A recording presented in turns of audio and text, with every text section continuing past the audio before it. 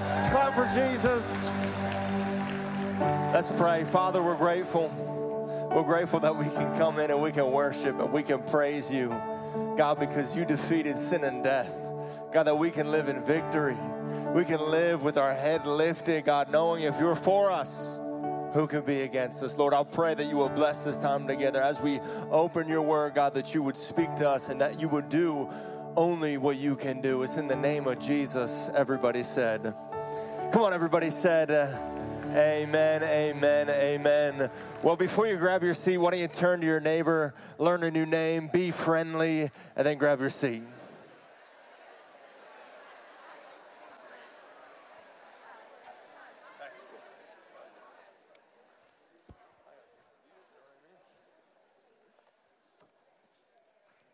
Well, quick hello to SCI Chester with our partnership with God Behind Bars. Come on, let's clap for them.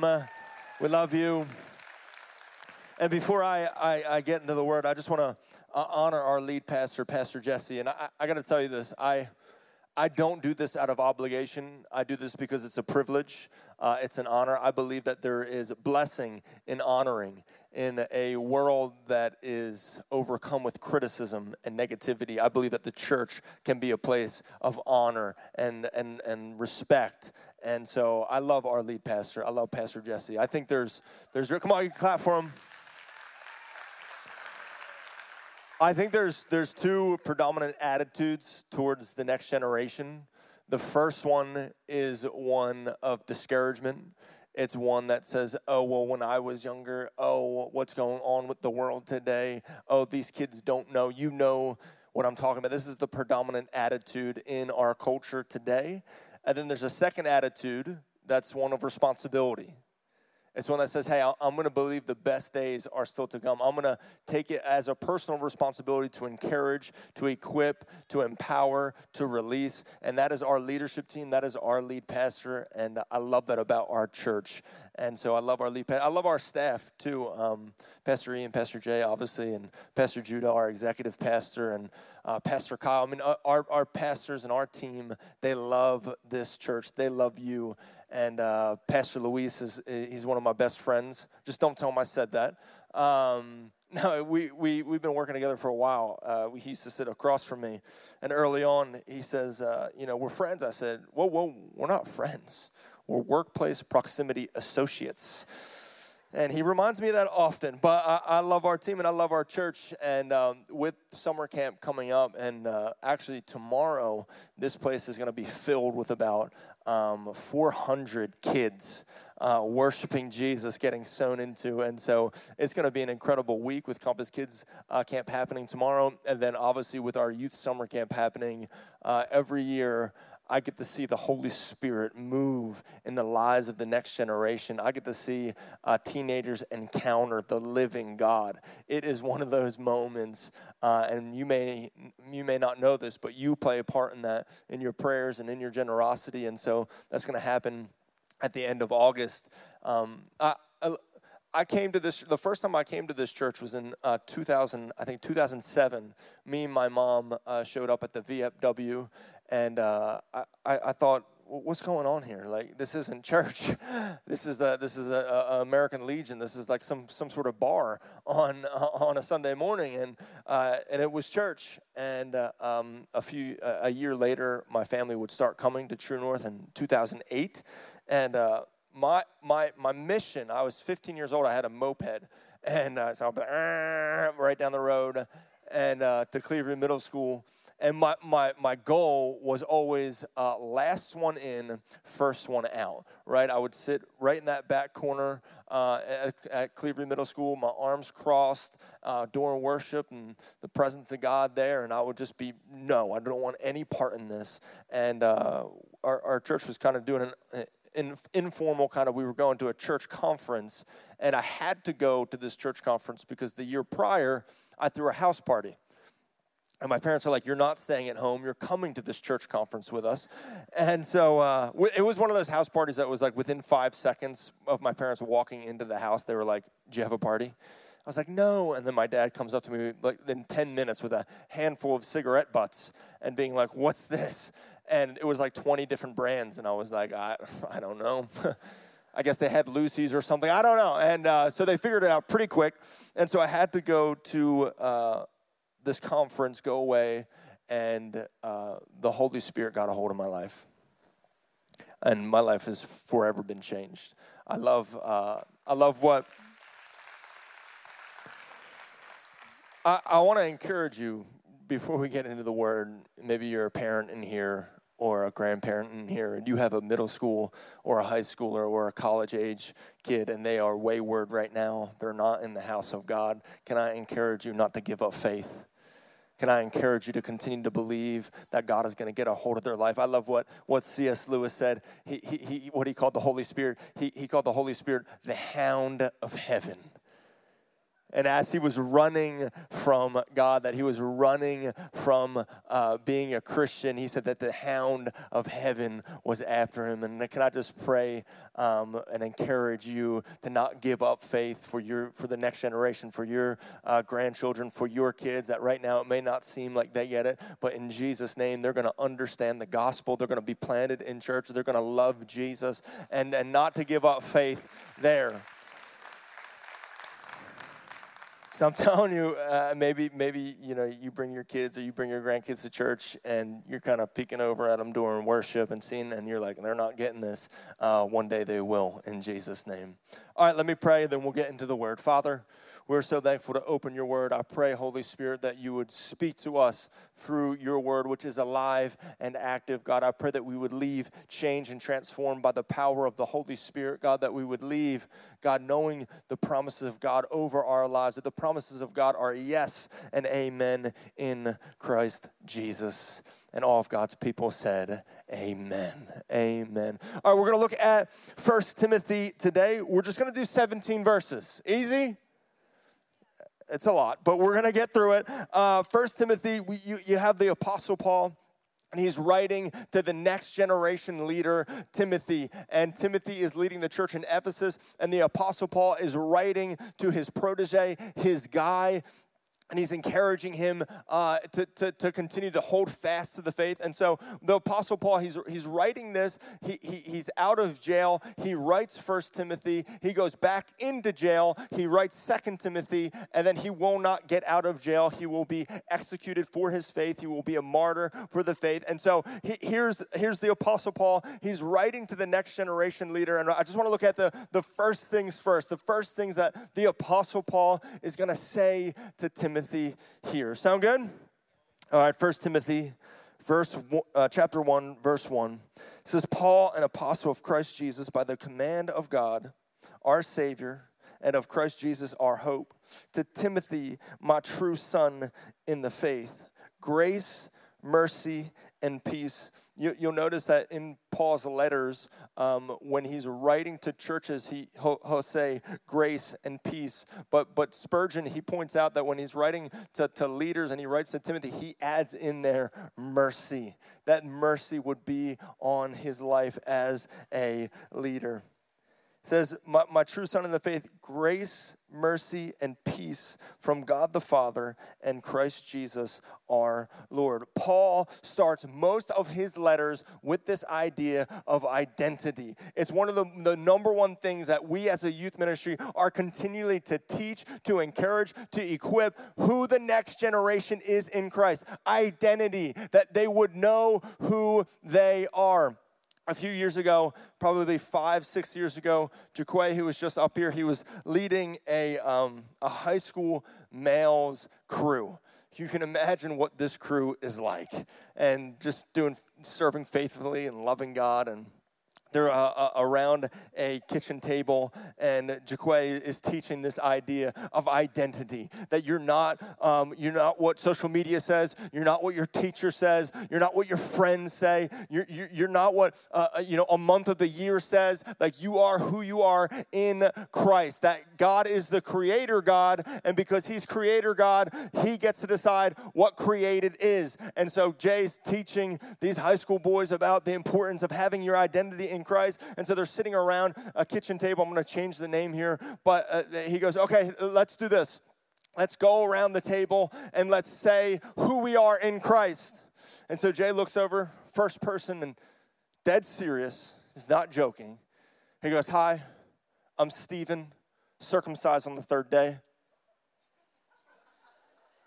Everyone stops like, wait, whoa, hold on now. Is that what we're doing? It's a room full of high school boys. And so there can be a lot of confusion about knowing where your identity is in Christ. And so here's what we need to do, and here's what we need to continue to preach and encourage, to tell the next generation who they are. That they're loved, that they're chosen, that they're set apart, that, man, they are fully loved and fully known, that God has a plan and a purpose for them, that God has set them apart. They need to know that their identity is in Christ. And I continue to preach this and encourage this to our youth ministry. And one of the things I think is so important is not just that, like, that the world will tell them. The world's going to tell them, hey, you're loved. Hey, you're special. You go to the self-help book in Barnes & Noble, you'll find something like that. What makes us distinct and unique, it's who. It's who loves them. It's who set them apart. It's who has a plan and a purpose for them. It's to know that their identity is in Christ. It's so important to continually tie that back into the next generation, because the world is going to scream about who they are. The world is going to try to define them, try to say, hey, this is who you are. You're by your social media likes. You're by your friend group. You're by what your boss tells you. And it's so important that us as a church says, hey, this is who you are in Jesus. It's a constant reminder. My daughter just finished kindergarten. And, early on, continually throughout the entire year, I was praying for an encourager, and I'm like, Isla, this is who you are. This is who you are in Jesus. You're more than a conqueror. God is for you and not against you. You are a daughter of the King. And I would just continue, and every morning before she goes to school, I'll lay hands on her, and I'll pray over her, and I believe, hey, that you can walk with boldness and with confidence. And so she comes home, like the first or second week of school with her paper, and it's one of those fill-in papers, You're like, hi, my name is Isla, and I am. And I said, this is the moment. I looked at the paper, and I'm like, this is where she get it. She's been listening. She's heard what I said. So she wrote, hi, my name is Isla, and I am shy. I said, come on, Isla, I've been teaching you, I've been training you, I've been equipping you, I've been telling you about your identity in Christ. But can I encourage you, I forget my identity in Christ. I drift into works. I drift into going, hey, I am what I do. How much more do we need to continually encourage the next generation to say, hey, this is a constant daily thing where we're going back and we're saying, this is who you are in Jesus. Martin Luther, he says, I need to be reminded of the gospel daily because I forget the gospel daily. I need to be reminded of the gospel daily because I forget the gospel daily. When this generation needs to know their identity in Christ. If they don't, they're going to live with insecurity. They're going to live with fear. And they're not going to know their purpose and their calling to make much of God, to glorify Him, and to be found in His house. The next generation needs to know their identity in Christ.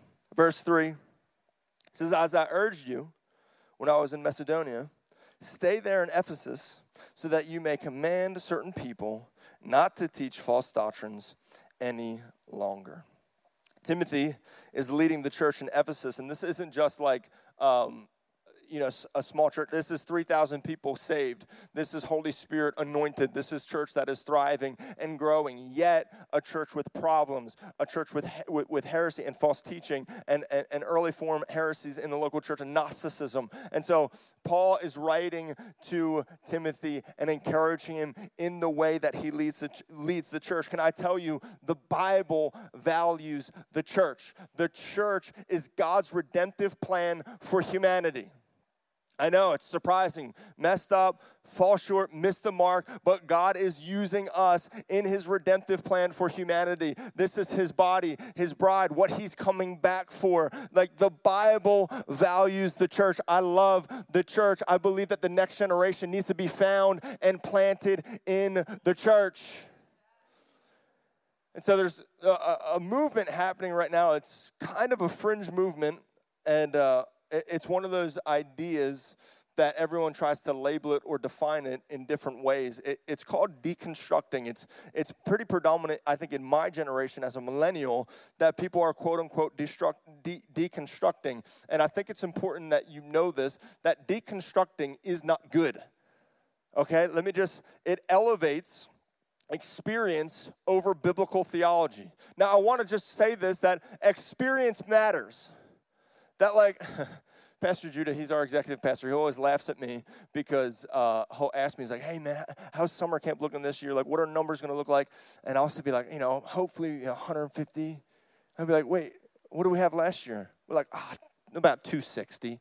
He's like, what do you? So what I do, though, is I overpromise, or I underpromise, overdeliver, right? And so he knows that now, so it doesn't really work anymore. But I think it's important that when it comes to the church, that we don't overpromise and underdeliver. The church is not perfect, but it is the plan. The church is not the Savior, but it does point to the Savior.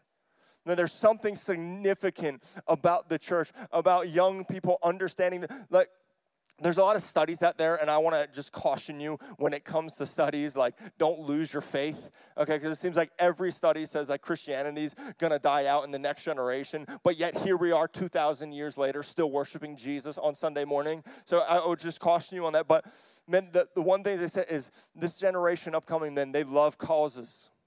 They want to be involved. And can I tell you, there is no greater cause on planet Earth than the cause of Christ, than to be planted and found in the local church, to make much of Jesus. The question of calling, I would get often as the youth pastor. I was a youth pastor here for 8.5 years, and students always come up to me and go, hey, what's my calling? What am I called to? And I know what they're asking. They're asking what college they should go to. They're asking what their career should be. I don't know. But here's what I would always encourage them. They're called to be found in the house. They're called to be planted. They're called to make much of Jesus. They're called to exalt God, to glorify God, to be in community. That God has given them gifts and talents to be used within the local church. The local church is not perfect. I love that Pastor Jesse says it he's like, hey, if I haven't offended you yet, keep coming. I've probably already offended you this morning. But I want to encourage you that we're imperfect people serving a perfect God. That this is God's plan. Both it's explicit and it's implicit within Scripture that God values the church, that He's coming back for the church, that the next generation needs to know their place in the local church. That's why I love our church. We're having Youth Takeover Sunday. The next generation needs to be planted in the local church and know the importance of the local church. All right, continuing, verse 3. We're going to make it through 17 verses, I promise, okay? I actually think it's 18 verses. Verse 3, it says, so that you may command certain people not to teach false doctrines any longer, or to devote themselves to myths and endless genealogies. Such things promote controversial speculation rather than advancing God's work, which is by faith. The goal of this command is love, which comes from a pure heart and a good conscience and a sincere faith. I believe in the name of Jesus that this next generation is going to be a generation of faith. They're going to believe God for big things. They're going to believe God that He can work supernaturally. They're going to believe God for healings. They're going to believe for a revival. They're going to believe for an outpouring of the Holy Spirit, that the next generation will have faith in God. Romans 10:17 says, so faith comes from hearing, and hearing through the word of Christ. I'll talk to youth leaders, and I'll ask them, hey, how's life going? And they'll go, yeah, it's good. I go, great. All right, so I'll press a little bit deeper, and I'll go, okay, how's your walk with Jesus going? How's your life with Jesus going? And they'll go, it's all right. I go, okay, so I'll press a little bit deeper, and I'll go, all right, talk to me about your spiritual disciplines. What does that look like? And they'll go, it's not great. I've been listening to some podcasts. I go, well, hold on now. Biblically, that's not a spiritual discipline. Now, hear me when I say this. I like podcasts. Podcasts are great. Books are amazing, but they don't replace the Word of God. They don't replace the Scriptures. What God blesses as a supplement, He will not bless as a substitute. What God blesses as a supplement, he will not bless as a substitute. Meaning, man, a podcast is great. Books are amazing. They're great supplements, but they do not substitute the Word of God. They do not substitute going into the Scriptures. The ancient practices that we have as Christianity as Christians need to continue in the next generation. They need to know the power of the Word of God. That's where their faith will come from. The buzzword that you hear so often in this generation, or that I hear so often, is this phrase, burnout. And I can't help but wonder that if we're burning out because we feel like we're getting substance, but we're not. It's like eating McDonald's. It tastes good, but there's no substance to it. It's like chewing someone else's gum. It has the same texture, but none of the flavor.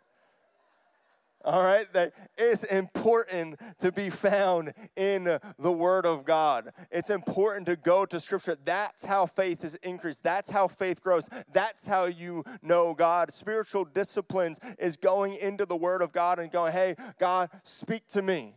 I want my faith to increase. The ancient practices of Christianity need to continue in the next generation. They're going to have a firm faith in Christ. Verse 6 says, some have departed from these and have turned to meaningless talk. They want to be teachers of the law, but they don't know what they're talking about, or they so confidently affirm. We know that the law is good if one uses it properly. We also know that the law is made not for the righteous, but for the lawbreakers and rebels, for the ungodly and sinful, the unholy and irreligious, for those who kill their fathers or mothers, for murderers, for the sexually immoral, for those practicing homosexuality, for slave traders and liars and perjurers, and for whatever else is contrary to sound doctrine. That conforms to the gospel concerning the glory of the blessed God, which he entrusted to me.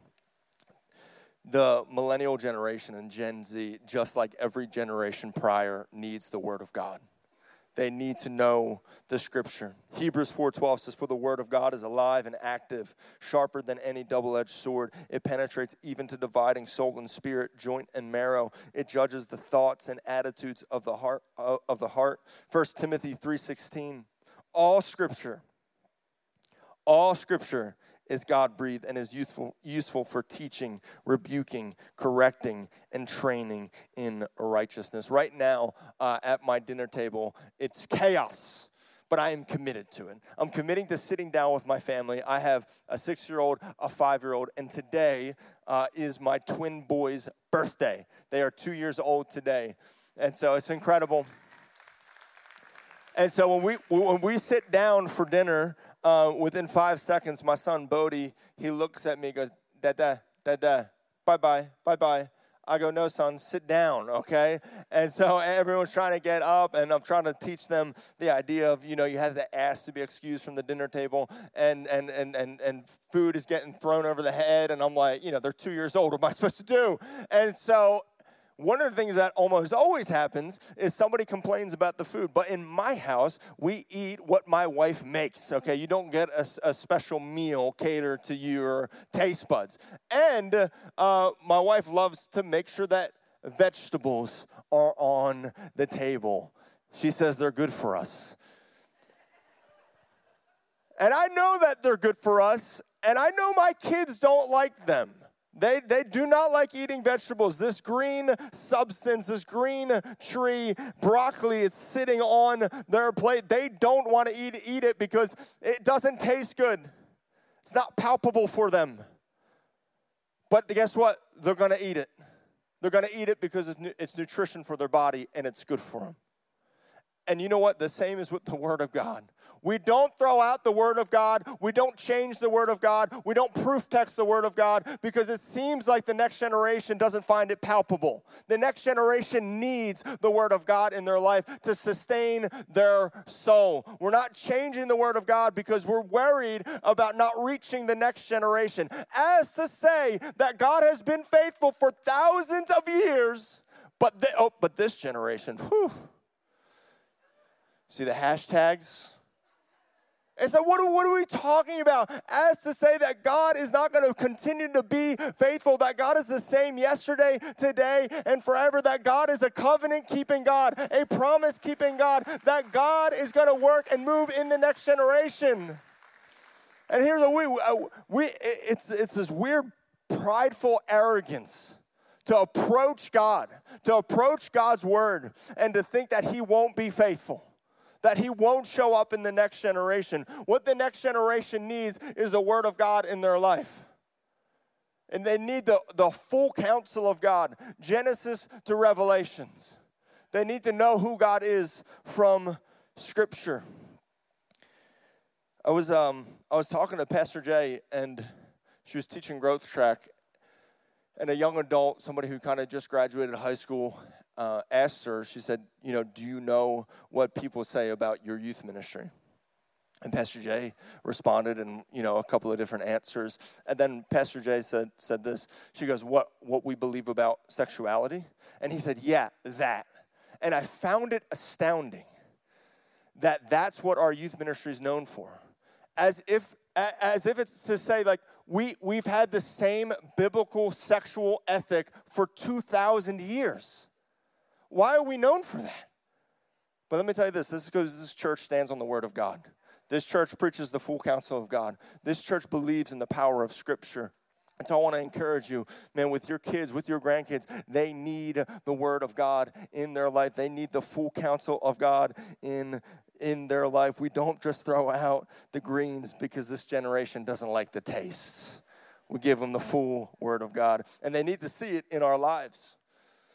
Growing up, I remember we had a family room, and my dad was always in there reading Scripture. He was one of those parents that we'd be watching TV, we'd be watching The Office when it was on NBC, and he'd be in the other room reading Scripture, and then I would walk in the middle of the day, and I'd see him, he'd be reading his word, he'd be on his knees praying, and I would always be cautious because if I saw him and he saw me, I was getting roped into it, okay? He was going to be like, come here, let me read you the Scripture, let me pray for you. And so but can I tell you that the significance that had on my life? That Christianity and following Jesus wasn't just a Sunday thing. It wasn't just, hey, let's show up. And can I just encourage you, man, it's amazing that you're here. It's amazing that you bring your kids to church. For all you youth parents that show up on Wednesday night bringing your kids out, that's incredible. That's half the battle. But the other half is demonstrating it. It's showing them that, hey, following Jesus isn't just a Sunday thing. It's a Monday, Tuesday, it's a whole life thing. It needs to be demonstrated for the next generation.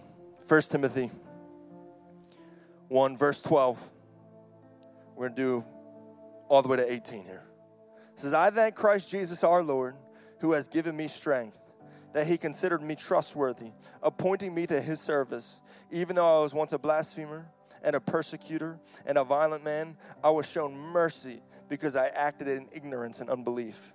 The grace of our Lord was poured out on me abundantly, along with the faith and the love that are in Christ Jesus. Verse 15. Here's a trustworthy saying that deserves full acceptance. Christ Jesus came into the world to save sinners, of whom I am the worst.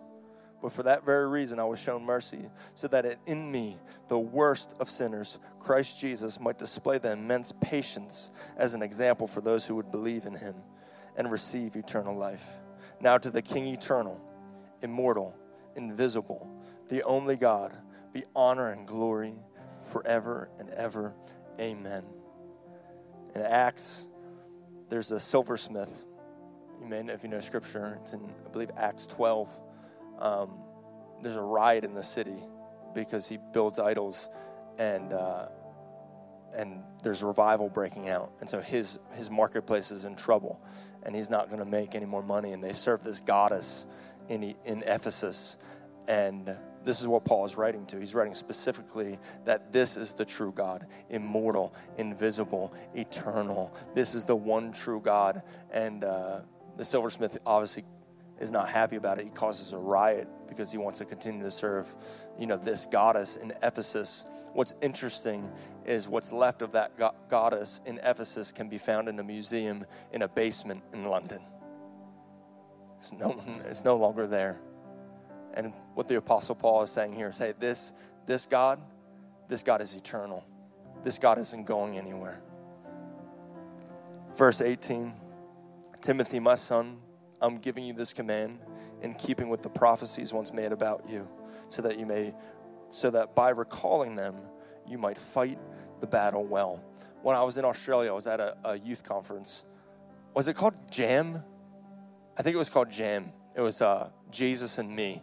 What a name for a conference. And I was up in a riser like that. It was probably double that size. I was way up top there. And it was a youth conference, so the dynamic in worship is different. It's very passionate, people are praying for each other, and it was at this youth conference.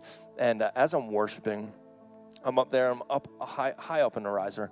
I see somebody down there, and he looks up, and we catch eye contact, almost like immediately eye contact. And I see him, he takes off up the stairs. And I'm worshiping, I'm like, I'm watching him run, and I'm like, is he coming to me right now? What's going on? So sure enough, he comes up, hits my row, goes through all these people. People are he shivers through them all, and he gets to me, and he grabs me, and he starts laying hands on me. He starts praying and prophesying over me. One of those God prophecy moments, so much so, I had to kind of peek my eye open to see, like, does this guy know me? He's like pretty specific things, and he prays. And he prophesies over me, and one of those words that I'll never forget, and says, in Jesus' name, amen. One last word of encouragement, and he goes, and this is true. The first thing I think of after getting prayed for and prophesied over was I worshiping weird? What was going on? Hands here, hands up here. What's going on? Why did that person just run all the way up here and give that? What's that at? Can I tell you that I almost allowed insecurity to not allow me to hear what God was trying to speak to me? That insecurity, like, this is how wild it is, because I didn't know who I was in him. I didn't know my identity in Christ. And even in the way that I was worshiping out of a place that I thought was weird or different, or why did that person come up to me? Like, just confusing. And the next generation, we can't allow insecurity to get in the way of their calling and what God has for them. They need to know who they are in Christ. They need to know their identity, that they are fully loved, that they are fully known, that God has a plan and a purpose for them. They need to be encouraged about who they are in Christ, that there is a plan and a purpose on their life, to be the light of the world, the salt of the earth, that God has called them for such a time as this. They need to know who they are. They can't allow insecurity to get in the way.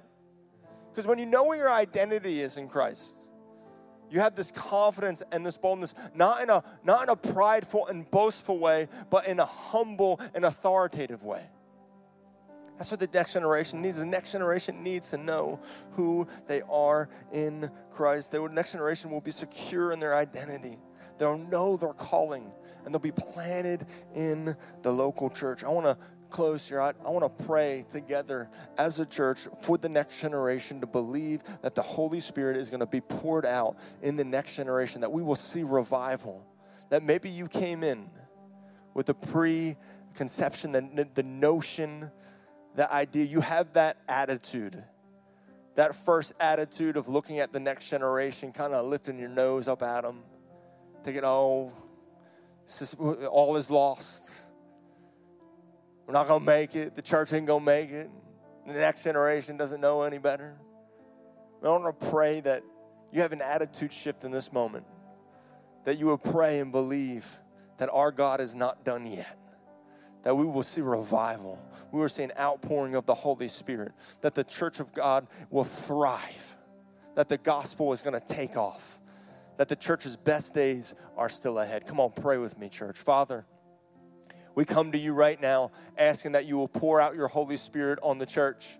God, that the next generation is going to know you and love you, that they're going to be found in the house of God. God, that they're going to be used to bring the gospel to all the earth, God, that they're going to be used, God, to love their neighbors, God, whether they're in school right now, God, whether they're on college campuses, wherever they may find themselves, God, Holy Spirit, that you would work and move in their life, God, that they would know who they are in you. Their identity would be firm. God, they would not let insecurity around them, insecurity in them get in the way of the calling that you have for them to preach the gospel, to be planted in the local church, God, that you would use them in a significant and a mighty way. God, we pray in the name of Jesus that the church's best days are still ahead of her. God, that we're going to see churches filled with young people worshiping Jesus. We're going to see churches filled with people bringing out their friends. We're going to see churches filled with young people worshiping, lifting up the name of Jesus. God, we pray in the name of Jesus, God, that you would do what only you can do. God, that you are a generational God, that you are the God of Abraham,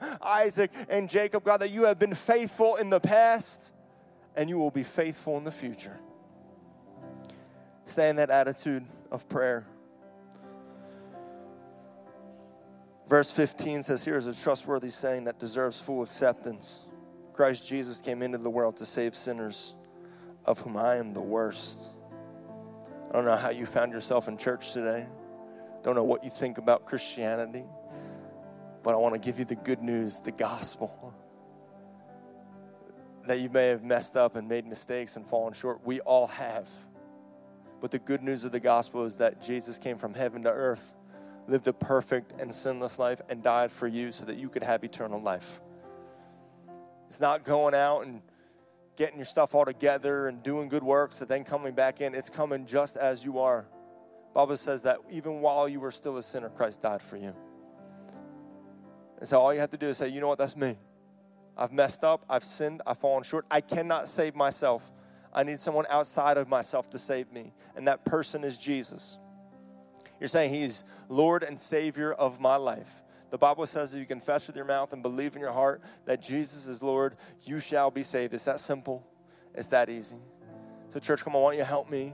Pray this prayer with me. And if that's you today, you want to make Jesus Lord and Savior of your life, I'm telling you, there is no better decision on planet Earth than saying yes to Jesus. So come on, repeat this prayer after me. Say, Jesus, here I am. I need your grace. I need your mercy. I need your forgiveness. I want to follow you all the days of my life. I am now a Christian. Christ now lives in me. In Jesus' name, amen. Amen. Come on, let's clap for everyone who said that prayer for the first time. That's incredible. Hey, if you said that prayer for the first time, you made a decision today, we got a team out in the foyer. They're going to be waving this Bible. Make sure you go up to them. Tell them that you made that decision. That's the best decision you ever made. But come on, church, stand to your feet. Let me pray for you before you go today. We have our summer camp area out in the foyer, and you can sponsor a student, get somebody signed up for summer camp this year. It's going to be incredible. But come on, reach your hands to heaven. Let me pray for you as you go. Father, we're grateful for what you did today. God, we're grateful to come in here and worship Jesus. God, to lift up the name that saves, the name that heals, the name that restores. God, I pray for your people as we go into the world, God, that you would use us in a significant and supernatural way. God, we love you. It's in Jesus' name. Amen. Amen.